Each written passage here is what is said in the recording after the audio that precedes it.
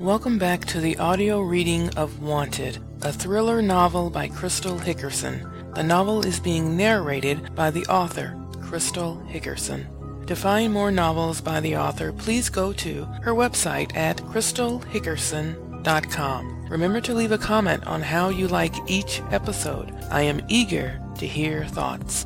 Previously on Wanted, Kaylin and her daughter are brutally attacked. After 3 months in a coma, Kaylin wakes up to learn that her daughter did not survive the assault. Her sister Naomi has been there at the hospital daily to watch over her, yet it was her best friend Jules who haphazardly broken the horrific news to Kaylin when she awakes. Needless to say, Kaylin did not take it very well. Now let's get back to the story.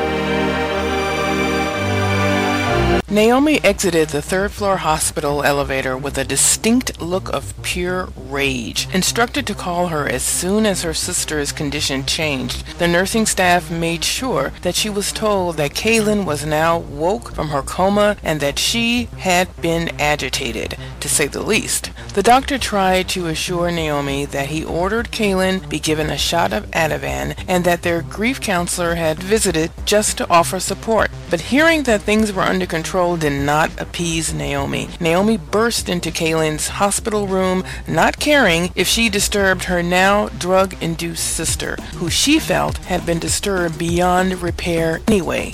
"Get the fuck out!" Naomi screamed, making sure each word was pronounced with distinction. She picked up Jules' purse and threw it full force into the unsuspecting and stunned woman's lap. Jules leapt from her chair next to Kaylin's bed, startled by the fury in Naomi's voice. Yet even in her stunned surprise, Jules had a pretty good idea why this anger was being directed at her. As Jules knelt down to retrieve her purse that had simply bounced off her chest and hit the floor, she opened her mouth to try to explain. Naomi, however, was way ahead of her.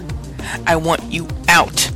And I want you out of here now," Naomi commanded brutally as she advanced on her. "Baby, calm down," Michael said, coming up swiftly behind her with a floor nurse in tow. "Don't tell me to calm down. This stupid bitch told my sister about her daughter's death without my permission. I distinctly gave orders that no one was to mention that besides me." Naomi banged her chest to add the appropriate emphasis. "She was calling out to Lacey and asking me to get her. What else was I supposed to tell her?" Jules asked, glad to see a sane person in Naomi's husband. "You were supposed to tell her nothing, and you were supposed to contact me, her family." "I know I told you this," Naomi reminded her. "What difference does it make who tells her? She is going to find out anyway. And speaking as a grief counselor, I say the sooner the better." "Well, someone should strip your damned license because you don't know what the fuck you're talking about, or my sister wouldn't be screaming at the top of her lungs," which is exactly the way Naomi was speaking, at the top of her lungs. That was a normal reaction, and Jules started, but Naomi came up to within an inch of her with teeth clenched. "I'm not going to tell you this again. Get the fuck out of here," Naomi hissed. Jules saw no reprieve in Naomi's balmy eyes, so she turned her gaze over to Michael, who only shook his head in his own defeat, as if to apologize for his wife's behavior. She gave in and turned to Kaylin, who was now fast asleep thanks to the drugs. Jules suddenly felt sorry she had said anything at all. Maybe it was a little rushed, but this was her friend, and she was not going to lie to her. She had never lied to her before and wasn't about to start now, no matter what Naomi had instructed. Reluctantly, Jules gathered her things and left the room without another word. All of the commotion, she had forgotten to feel elated about the fact that Caitlin was woke. With that in her mind, she smiled as she entered the elevator, the unpleasantness of Naomi escaping her. Naomi took in a deep breath, trying to calm herself. She placed a trembling hand to her chest. Michael was coming up behind her, and she moved away from him, going closer to her sister's bed. Michael noticed this and stopped. He was getting tired of her not wanting to be touched or held by him. She began to act as if with him would be worse than death. He couldn't remember the last time they even kissed. "I'll go see if I can get her doctor for you," he announced before she had a chance to order him to do so. Naomi only glanced in his direction, relieved he was leaving the room. The mere sight of him, at times, made her angry. She couldn't really place why she felt that way, yet it was how she had been feeling about him for several years now. If she had to pinpoint a time, it would have been on her 41st birthday. They were in the Bahamas, and she had taken her morning jog down the beach, and suddenly she noticed how beautiful the ocean looked, how peaceful the waves sounded against the shore, and she fell to her knees and sobbed. To this day, she has no idea why she had cried so suddenly and so desperately. The act had scared her so much that she tried not to think of it again or try to understand the reason why. Naomi looked down at Caitlin, taking her hand and smoothing away hair from her sister's moist forehead. Reaching behind, she pulled the nearby chair up to her and sat down. She gently placed her elbows on Caitlin's bed and clasped her hands together as if to pray. She did not begin her prayer, but closed her eyes, trying to push back the fervent tears. Naomi did not win this fight. They came anyway, albeit silently. In her mind, she saw Lacey's little body laid out on the gurney when she had been called in to identify it. The blood had been wiped away from her head, which gave her the appearance of just sleeping soundly. Naomi did not shed a tear there. She thought of how she went about picking the perfect dress for her to be laid to rest. Lacey loved yellow like her mother, so Naomi chose a bright yellow dress with plenty of lace to match her name. The service was simple, yet packed with Lacey's schoolmates, teachers, and friends from the neighborhood. Caitlin's co-workers came as well as many of Naomi's closest church friends. Tyler Roberts, Lacey's father, came but left as soon as the service was over. He had mumbled something about taking care of everything, of which she only nodded at him absently. Naomi greeted them all with professionalism and reserved appreciation. She also handled the news reporters very adeptly. This she learned from their mother. "Everything in its place," her mother would say to them as children. She recited it over and as an answer to everything. "Why do we have to clean our room?" they would ask. "Because everything in its place." "Why can't we stay out past 10? "Because everything in its place." "Why did Dad leave?" "Because everything in its place." And when the girls, then teens, stood over their mother's body in the coffin after she mysteriously fell asleep at the wheel and drove her car off a cliff, Naomi asked, "Why did she have to die?" Caitlin responded flatly, "Because everything in its place." As Naomi looked down at her sister now, almost 20 years later, lying sleeping in her hospital bed, she wondered if that is what Caitlin would feel about Lacey's death. Would that defeated humor rise up for this occasion as well? Naomi accepted the fact that their mother's death was an accident, but Caitlin always felt it was suicide. Her selfish escape, Caitlin had called it. But Naomi held on to her mother's wisdom and words and never believed for a second that she would leave them on purpose. Besides, it's against God's law to kill oneself, and their mother believed in God. She would never go against him. Caitlin was just bitter and upset, so Naomi just prayed for her sister to heal. But now, could she pray for her to heal from this? How could a mother recover from such a tragedy? How could anyone? Naomi rubbed her eyes fiercely, clearing away the tears and the memories. She sat back in the chair for a long moment and tried to figure out what she should do next. She searched the room for a task that needed completing. It didn't take her long to find it. Across the room, on the windowsill, Lacey's picture looked crooked. She raced up and straightened it. After she had done that, she noticed a bit of wetness under the many flower pots and plants sitting between the frames. She headed off to the bathroom to retrieve some paper towels to get it up. Under her breath, she murmured something about how no one does their jobs anymore, and how the world is going to shit in a hate basket. Everything in its place, came a raspy voice that caused Naomi to jump, almost dropping the plant she held in her hand. Her head jerked around and she saw Kaylin watching her through half-opened eyes. Naomi replaced the pot and quickly returned to her sister's side. "I thought you were sleeping. How do you feel? I'm right here." Kaylin didn't respond, only observed her for a moment, then cautiously shifted her eyes back to Lacey's photo, to the spot where she had thought she had seen her daughter smiling at her. Lacey smiling, Lacey screaming as her attacker grabbed her. Darkness. Kaylin closed her eyes tightly, frowning. "Oh, baby," Naomi said, going to hug her. "Why am I here?" Kaylin asked to no one. Yet Naomi answered, "You've been in a coma for 2 months. I thought I had lost you, but you were always a fighter." Naomi sat down and took Kaylin's hands gently. "A fighter?" Kaylin repeated vaguely. "I've been here the whole time, taking care of you and making sure things were handled." Naomi tugged at her hands, pointing towards the window. "And look, fresh flowers. I know you always loved roses. The kids came by too and sat with you after school." The words "after school" shot Kaylin back to that day, the last day she remembered, the last day Lacey was alive. Alive. Kaylin let out a hard, throaty grunt and then a cough. There was something, a pain, a sickness building in her stomach. She felt as if she might vomit, and instinctively she sat up, trying to get out of bed. "Kaylin, slow down," Naomi said, grabbing her shoulders to try and steady her. Kaylin ripped the IV from her arm that had been pumping saline into her system. Her world spun nauseatingly when she rose and she sat back down, hard, on her bed.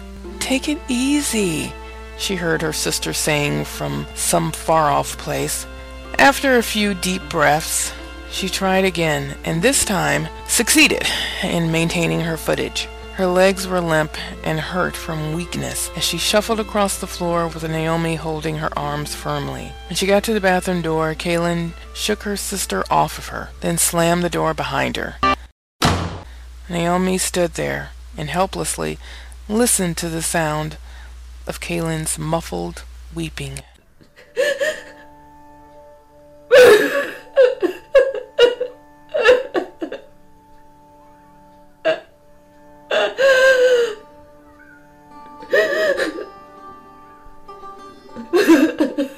An hour had passed, yet it only felt like minutes to Kaylin. All feeling had left her except for the feeling of the cold porcelain toilet she leaned her somnolent body against. The floor was icy as well, but she didn't feel it any longer. In fact, there wasn't much she did feel any longer. She hadn't had the strength to stand and walk out of the bathroom or strength to talk to her sister. She supposed one day she would want to hear about the funeral and to discuss her future in this world, but today was not that day. Today, she only had the ability to sit numbly on the floor. A sound began to enter her desolate mind, running water that made her think of the waterfalls of Mount Rainier. It was her honeymoon with Tyler, Lacey's father. He had been so excited about their trip to the wondrous Green State. When he was in the Army, he was stationed at Fort Lewis for a time and always wanted to go back to visit the mountains, and that is where they had gone. Kaylin marveled at the magnificent wilderness. For her, growing up in Detroit, she had never witnessed nature in all its naked majesty. Even their drive through Oregon was an impressive edification. Tyler had given her that newfound awe and respect for the outdoors, but it was all he had given. Everything else he took. Kaylin's brow furrowed as she pictured her ex-husband with his smooth caramel skin and sculptured body, perfect packaging that concealed a rotting soul within. How her eyes deceived her when she gazed into his. How her ears betrayed her when she heard his words of love, of permanence. Tyler looked like a man. He had seemed like a dream, and for a while, it was a beautiful dream. They had dated for 2 years prior to their 3-year marriage, and during that time, under his tutelage, of course, she had toned her body into a lean, mean, sexy machine. Her body fat stayed under 6%, and his 6'1" frame stayed a muscle-bound 195 pounds. Tyler prided himself on being an amateur physical trainer. They would dine on broiled fish and snack on fruit salad. She adored watching him squeeze out the juices of nectarines onto the sliced pearls and apples. How his bicep bulged with every press. Sheer heaven. Their minds were never left out either. They would visit museums and attend art shows and operas. Every movie was followed up with a debate of what the writer and director was trying to get across to the audience. And the lovemaking. That was precision as well. Kaylin had never known that she was multi-orgasmic, nor has she ever been since with anyone. For 2.5 years of marriage, it had been bliss. And then she got pregnant.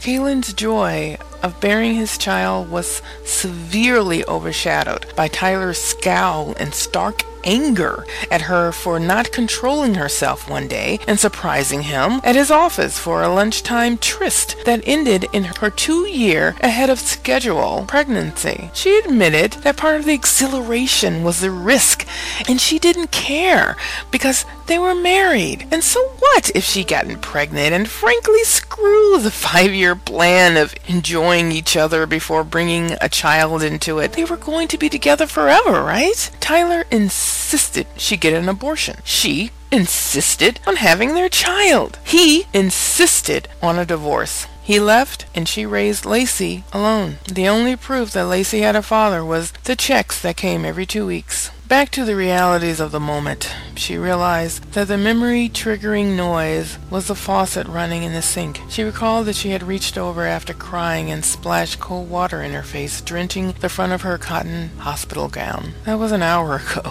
and it was sometime during that hour that she had heard Naomi lightly tapping on the door and asking if she was okay. Kaylin had grunted or something, and for the next hour Naomi had left her alone. Mercifully, "Thank you for small favors," she whispered to herself as she now thought seriously about leaving the hospital laboratory. "Small favors," she repeated, chuckling darkly. "Who grants favors anyway?" she thought as she pulled herself up off the floor, walked to the sink, and switched the faucet off. Outside in the room, the ending of the watery hum made Naomi cast a look at the bathroom door, waited, and then returned her attention back to the television. She was watching a couple decide on which house to buy. Kaylin stared at her image in the bathroom mirror, surprised to see how thin she had become and how sunken her eyes looked. She ran a hand across her face. Her skin felt grimy, not to mention pliable. The same hand ventured over her body. Jeez.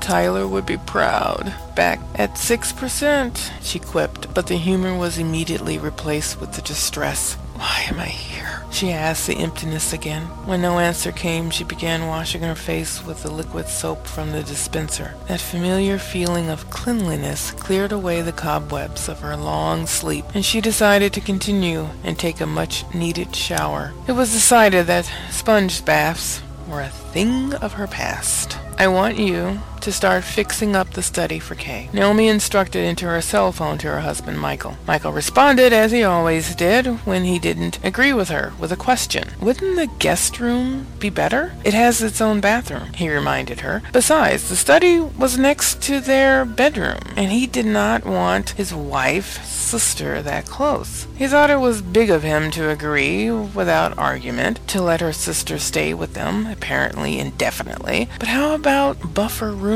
Michael was hoping to try to rekindle their relationship, to somehow salvage their marriage now that Kaylin is better. Naomi considered his suggestion for a moment. She had wanted Kaylin close to her, just in case she needed her, and the guest room was all the way at the end of the hall, several rooms away. What if she needed something in the middle of the night? What if her little sister started having nightmares and needed her? Kaylin just lost her child brutally and shouldn't be alone. However, Naomi did have to agree that the bathroom would give Kaylin privacy and she wouldn't have to share with the kids. That did make sense. So she responded, albeit reluctantly, "Yes, you're right. That's probably the better choice. I just want her as close to me as possible." "I understand, baby," Michael said soothingly. Naomi cringed a bit when he called her baby. The study is really too small, and it only has the let-out love seat in there, not to mention all of my books. The guest room is much more inviting.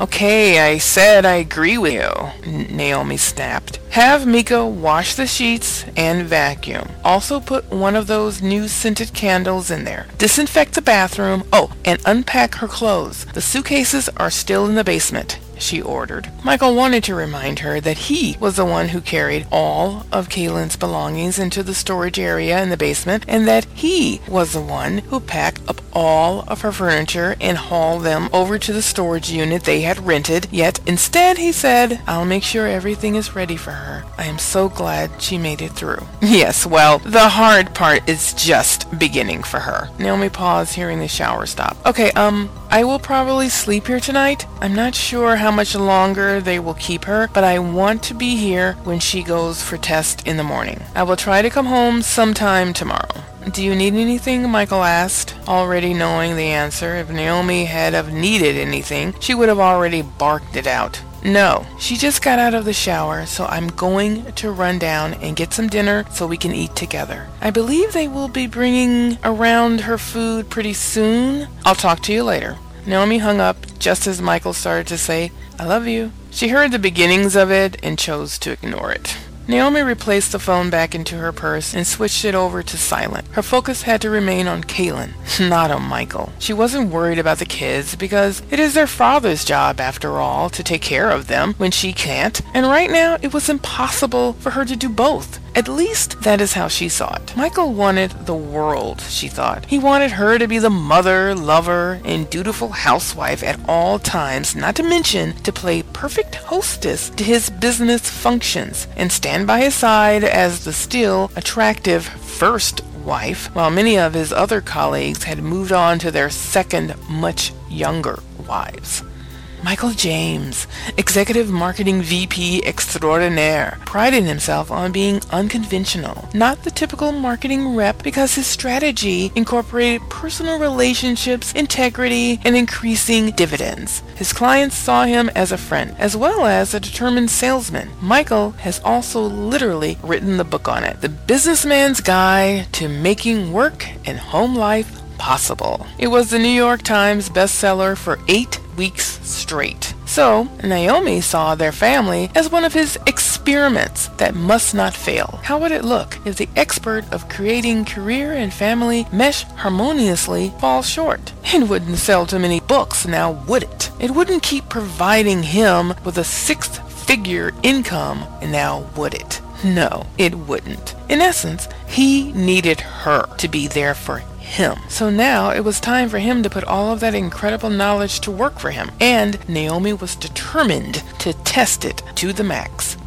Why not? God knows he must be willing to put his money where his mouth is, right? He must be willing to struggle for his craft. Sure, he could handle it, and if nothing else, it will be great material for his next bestseller. How to be supportive and still look like a saint even when your wife is a bitch, or something to that effect. Naomi's head jerked around when she heard the bathroom door click open. She rushed over, startling Kaylin, and immediately took hold of her sister's elbows to stabilize her. "I got you," Naomi reassured her, but it was highly unnecessary. Kaylin felt much better, and strength had returned to her limbs, albeit slowly. "I'm fine," she told Naomi, brushing away her older sister's grasp with the grace of an inexperienced acrobat. Kaylin made her way back to her bed. When her head hit the pillow, she was surprised by how out of breath and tired she felt. It was a feeling of coming out of a deep illness, that had snapped you of potency, like the flu. Her brow wrinkled as she took in each breath. She watched how her chest moved up and down, and for the first time since she awoke, realized that she had been in a coma for months.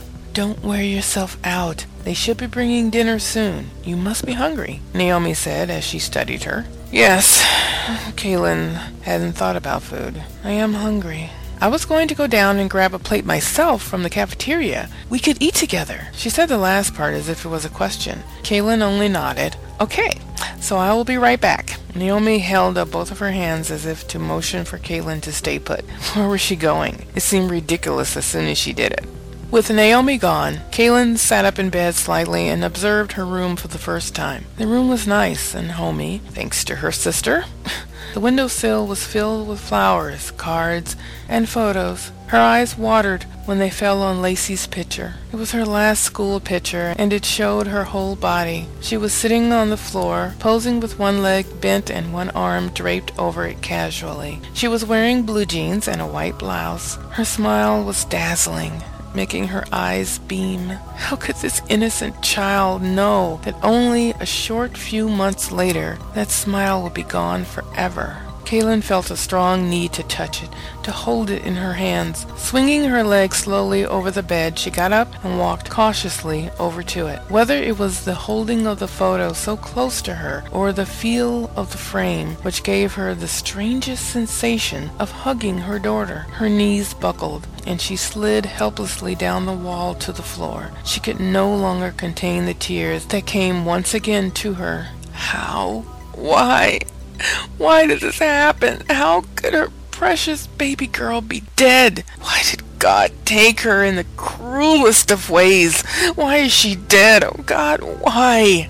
When the aide came in to deliver Kaylin's dinner, she found the woman sitting with her legs bent tight against her chest, clutching the photo of her child, rocking back and forth, humming a song on the floor. The aide did not recognize the tune, and was unsure what to do, other than to bend down beside her and lightly touch the woman's shoulder. "Miss Roberts, let's get you back in bed," the aide whispered softly. Kaylin gazed over at the woman as if she had never seen another human being before. Yet it was something about the kindness in her voice that she allowed the woman to guide her back to the bed. Still grasping the photo, Kaylin lay down while the aide pulled the covers over her. The aide pulled Kaylin's personal blanket up so it touched her hands. "It was my grandmother's," Kaylin said softly when she felt the knitted quilt. "It's beautiful," the aide responded. She pulled the tray with the food she had brought in towards Kaylin. "Think you can eat?" Kaylin only shook her head. "I'll leave it for a moment in case you change your mind." Kaylin nodded feebly. After a short moment to make sure her patient was quieted, the aide took her leave.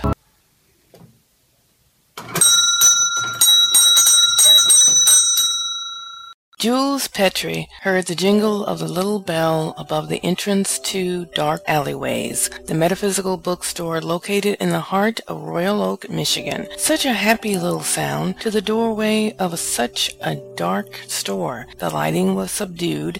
The cherry woods and leather furniture kept the atmosphere quite nostalgic, like an old English library. Yet layered throughout this library were an array of displays highlighting sculptures of pagan god and goddesses, crystals and gemstones freestanding and as jewelry. There was an entire wall filled with shelves exhibiting an assortment of tarot cards from Rider-Waite and shamanism decks. Guarding the African and Native American drums section was an exquisite statue of the goddess Bastet, a woman with the head of a domestic cat. She was the daughter of Ra and the goddess of sunrise, pleasure, music, dance, and fertility. The statue's gemmed eyes seemed to follow your every move. The surroundings were familiar where she purchased her books, received her psychic readings, and drunk the best green tea in Oakland County. When she entered, the smell of jasmine incense and the sounds of Sunday, Sia's haunting melody, permeated the air. Jules stopped to look at the display for the new Constantinos book and upcoming signing. "Hey! He's coming here," she hollered out to the owner, who she knew was behind the counter somewhere, as he always is. The owner, Connor Spencer, looked up from his restocking. "Of course. What do you think? I only get the best here. Connor was a striking Irish lad, whose Gaelic name meant hound lover. Jules thought to be quite appropriate for him, and not because he liked dogs. Right, she said, plopping her purse onto the counter and leaning over it to see the jet-black-haired man shoving reams of new copy paper beneath the facsimile machine. What you doing? She giggled as if she was 20 years younger, which would have placed her closer to his age. Working hard, baby, working hard, Connor said, standing up. He looked at her puzzled. I thought you would be at the hospital all day. What, expecting a date or something? I know how you hate the pop-ins, but this is your store, your place of business, not your apartment, so I thought you wouldn't mind, Jules quipped. She knew that dating a 28-year-old would go nowhere, but so what? In her life, neither would dating a 42-year-old. A man her own age. What rule was it that said she had to act her age or build relationships with men her age? Jules hated getting older, therefore she rebelled from all things in her age range. She even made sure she was up on the latest artists of the day. Not that the younger generations had real artists anymore. Consequently, 2 years ago, when she walked into this establishment for the first time and met this Colin Farrell look-alike, she didn't let a little thing like a valley of years between them stand in her way of the pursuit. She stared back into his deep brown eyes and saw that he was waiting for an actual response. I got kicked out, she admitted. How do you get kicked out of the hospital? He asked, pulling her purse off the counter and placing it neatly into one of the shelves, a move he has done many times. Queen of the gods arrived. Naomi, Connor said knowingly. He had heard Jules' horror stories about her best friend's sister enough times. I gave Kaylin the talisman that you made for me, and you know what happened? Jules reached up and gently cupped his chin in her hands. She woke up. Connor's eyes widened with excitement. No shit! No shit, she answered. Connor nodded, smiling broadly. He remembered saying a little chant over the tiger's eye he had placed inside the bag before burning a white candle all the way down to the wick as instructed. The chant was simple. Tormented soul, return home through the dark. Tormented soul, return home through the dark. He had sat cross-legged on the floor of his living room and recited the words over and over until he felt it was enough as the candle burned. The next day he had given the powerful bag to Jules, who took it to Kaylin. You know what this means, he said suddenly, his mind racing. No, Jules said, comically rising up and stepping a centimeter backwards. She has been chosen, Connor said with such an ominous flair that Jules couldn't help but laugh. What? Connor, don't even start your nonsense. Jules knew he claimed to be some sort of makeshift warlock or whatever, and the things he would say would sound utterly ridiculous at times. Nevertheless, he was so damn cute with his gothic style that she ignored it mostly, counting it as his youth talking. Besides, he was a very spiritual man who cared about his body. What a body it was. She thought it rare that a man with only a few years on him could find such depth in God. It was definitely a plus. He looked at her incredulously. Nonsense? Do you believe or not? He challenged. Yes, love, I am a believer in all of these things, but I am not sure what you are talking about. Okay, the talisman I gave you. I gave it an ancient blessing, an incantation, if you will. I summoned the help of a spirit, and it would seem it worked, he said, gesturing for her to come around the counter. Business was usually slow this time of the day, only one other customer in the back browsing. When did you do this? Her question came as a soft murmur. Connor had talked about proving the act of summoning a spirit, but she never thought it could actually work. Connor looked around the bookstore dramatically. Just the other night, right before I gave it to you, he whispered to her. It was an amazing experience. What happened? How did... she started. I've never done anything like that before. So powerful. So real. He grabbed her waist and pulled her in closer. Jules felt a rush of desired adrenaline flow through her as she instantly craved to kiss his neck. I did the usual meditation. I envisioned the spiral ball, etc. I said the chant, and after what seemed like forever, it happened. What happened? She breathed, touching her lips tenderly to the nape of his neck. Connor didn't really react. The angel appeared, he said flatly. Jules reared back and looked at him. Bullshit.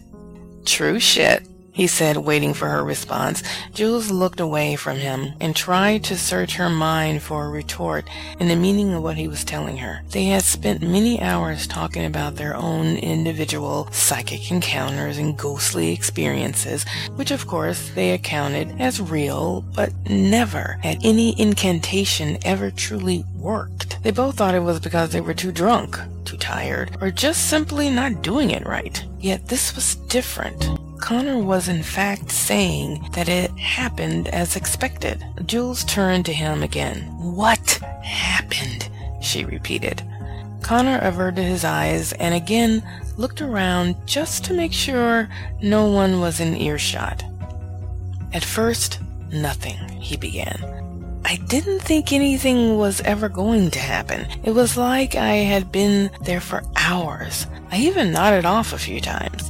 Then I saw something, a mist that I thought was smoke from the candles, but it started to grow and thicken and then take shape. It was just a ball to start, then it elongated into a sphere, and then a tall line reaching up from the floor to the ceiling. No joke, the ceiling. Connor placed his hands on her shoulders. I swear to you, I heard horns, like a trumpet or something, and voices or whispers. It was faint, but I heard it. Then the mist took shape. He took in a deep breath. I looked away a few times. Even then, I didn't think it was real, but the mist solidified into a clear form, and I do mean clear. Just as clear as you standing here. Oh my God, Jules uttered.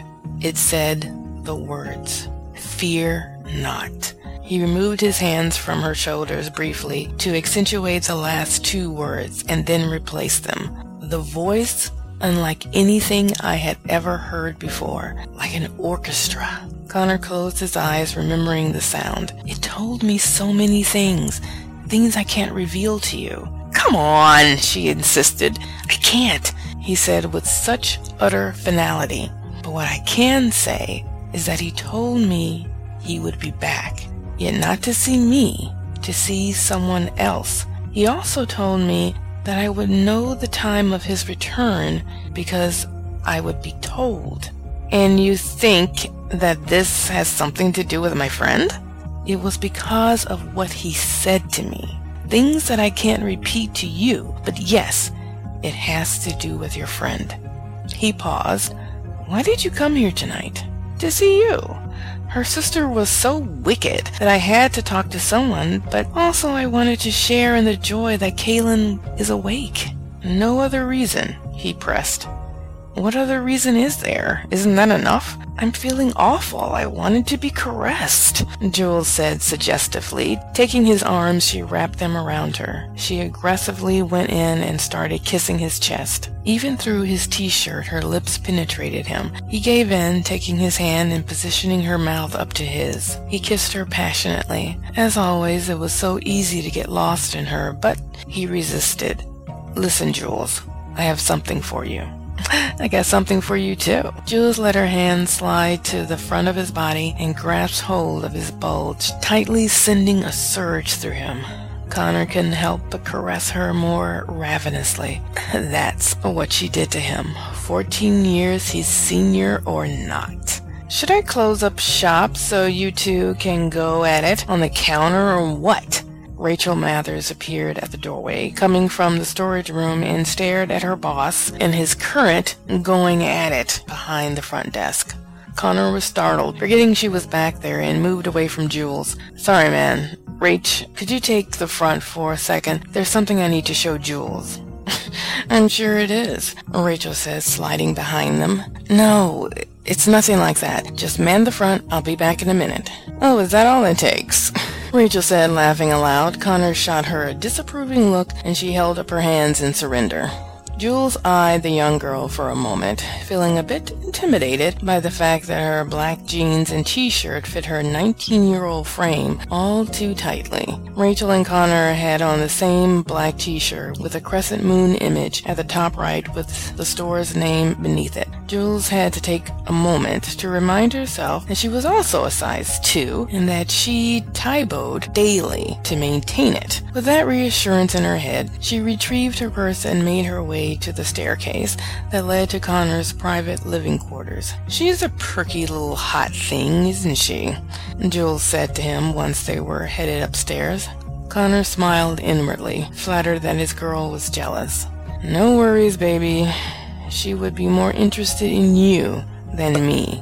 Got it?" Jules did get it and felt better about his new employee. When Jules entered into the one-bedroom living quarters, she is always amazed at how comfortable it appears. Not at all as if it is a flat above a bookstore. Connor had done extensive renovations that transformed the upstairs office supply room into a spacious modern apartment to rival any condominium in the area. She immediately kicked off her heels and headed for the corner bar to fix her a strong margarita. Connor headed straight for his package that had arrived earlier that day. He opened it. "I did come here for another reason," Jules said after taking an approving sip of her drink. "Or should I say, an additional reason." "Go on," he said, not looking at her. "I was hoping that you would have a healing book on grief. Now that she is awake, I know she will start to feel the pain of everything." Jules fished through her purse and pulled out her cigarettes. She lit one. Even though Connor was very particular about what went into his body, he still smoked and drank alcohol, as did she. They were perfect for each other. "There was something about healing spells I saw last week. I can't remember the author now, but this is what you seek," he said purposefully. He retrieved a book from the stack in the box and placed it in front of her on the bar. The book was solid black, hardcover, without a jacket, with brilliant gold embossed letters across the front. One word: evocation. Cautiously, Jules took hold of the book, instantly aware of its weight. The oversized volume held easily 500 pages. She ran a gentle hand over the cover, feeling the cloth-like texture of the binding. "Careful. It's a first edition," Connor warned her. Her eyes examined it more closely and saw that there were fine indentations of a symbol. It was a large hexagram with a circle around it. There were also smaller symbols written inside of the circle. "What is this symbol?" she asked him. "It's called the Earth Pentacle, and inscribed inside is the Enochian alphabet." He reached over and ran his finger around the circle. The Enochian alphabet first appeared during the 16th century. There was this magician, Dr. John Dee, and his associate, Sir Edward Kelly, who claimed that the alphabet and the Enochian language was transmitted to them by angels. This alphabet is used in the practice of Enochian magic. It's used to call angels. It's very powerful. Jules considered that for a moment, then opened the book. The pages were soft, almost like fabric. Layered through were very exquisite illustrations of angels, demons, and tutorial charts on how to summon them. She marveled at the artistry and understood that what she was holding was not only very valuable monetarily, but also held ancient secrets foretold. At that moment, she felt strangely lightheaded. Her eyes wavered upward, meeting Connor's. Her vision blurred, and she felt herself falling backward. Connor reached out and steadied her. Jules set the book back down immediately. "Are you all right?" he asked, coming up behind her and leading her to the sofa. Jules was appreciative because that was her next suggestion. She wasn't sure what had just happened, but she felt better as soon as her hands released their grip off the book. Leaning back into the depth of the sofa, she placed a hand to her head and rubbed. "What the hell just happened? You look like you were about to faint. Maybe it was the tequila." "I only had one sip." She glanced back at that book. "Maybe it was that book," she said accusingly. Connor shook his head, though considering it. He went over and picked it up, bringing it back to her. He carried it as if it was a delicate crystal vase. "This is for you. It's a loaner." He made sure to stress the last word. "I think it could help your friend." "How? By evoking a spirit?" Jules began to feel nauseous. She held her stomach, but the feeling passed. "No, that is a much more intense thing to do. She would need training on how to do it. However, there is a meditation in here where you don't call the spirit, but during the meditation, spirits help you overcome whatever pain you're going through." That was only part of the truth. Jules cut her eyes at the book he was holding, now sitting next to her. "How do you know all of this?" "I'm in the book business. It's my job to know all of this stuff. Besides, I have always been fascinated with angels and ghosts." "They do make for compelling stories," Jules agreed. "No, not just stories. I mean, many of the established religions began over 2,000 years ago. Then, miracles happened all the time. Prophets walked the earth and people listened, wrote it down. Where are they all now? Are the angels all gone? Did God up and just disappear?" Connor asked. "Maybe we all stopped listening, or we learned to find the answers on our own," Jules said. "Or maybe our attention was redirected to the churches, to the bricks and mortar of power. Only certain people, certain men in robes and supremacy? What if God is just waiting for us to continue the conversation, allowing us to soak it all in, the sciences, the world? What if He is just waiting for us to ask another question?" Connor said. "Waiting on us to grow up, to mature?" "Exactly," he said. Jules looked down at the book he was holding. "Do you believe that some of the answers are written in that book you're holding?" "I do." Jules was oddly frightened of it. "Why do I need that? Can't you just tell me how to do it, and then I can tell her?" Connor placed his hand on the book for effect. "You need the book," he insisted. "Why?" He paused, searching for the right words that would not bring more fear into her. "This is a special book, and without it, it won't work. In addition, it will give her something to read, to focus on, Very beautiful illustrations. She will love it." He didn't know if that would appease her, but he had to convince her. He had to. "Fine. Put it in a bag, and I'll take it to her. Just tell me which chapter it is." Connor sighed with relief. "It's in chapter," he began, but Jules held a finger up to his. "Not now. Right now, I need a little healing." She pulled him to her, then paused. "Set the book down first."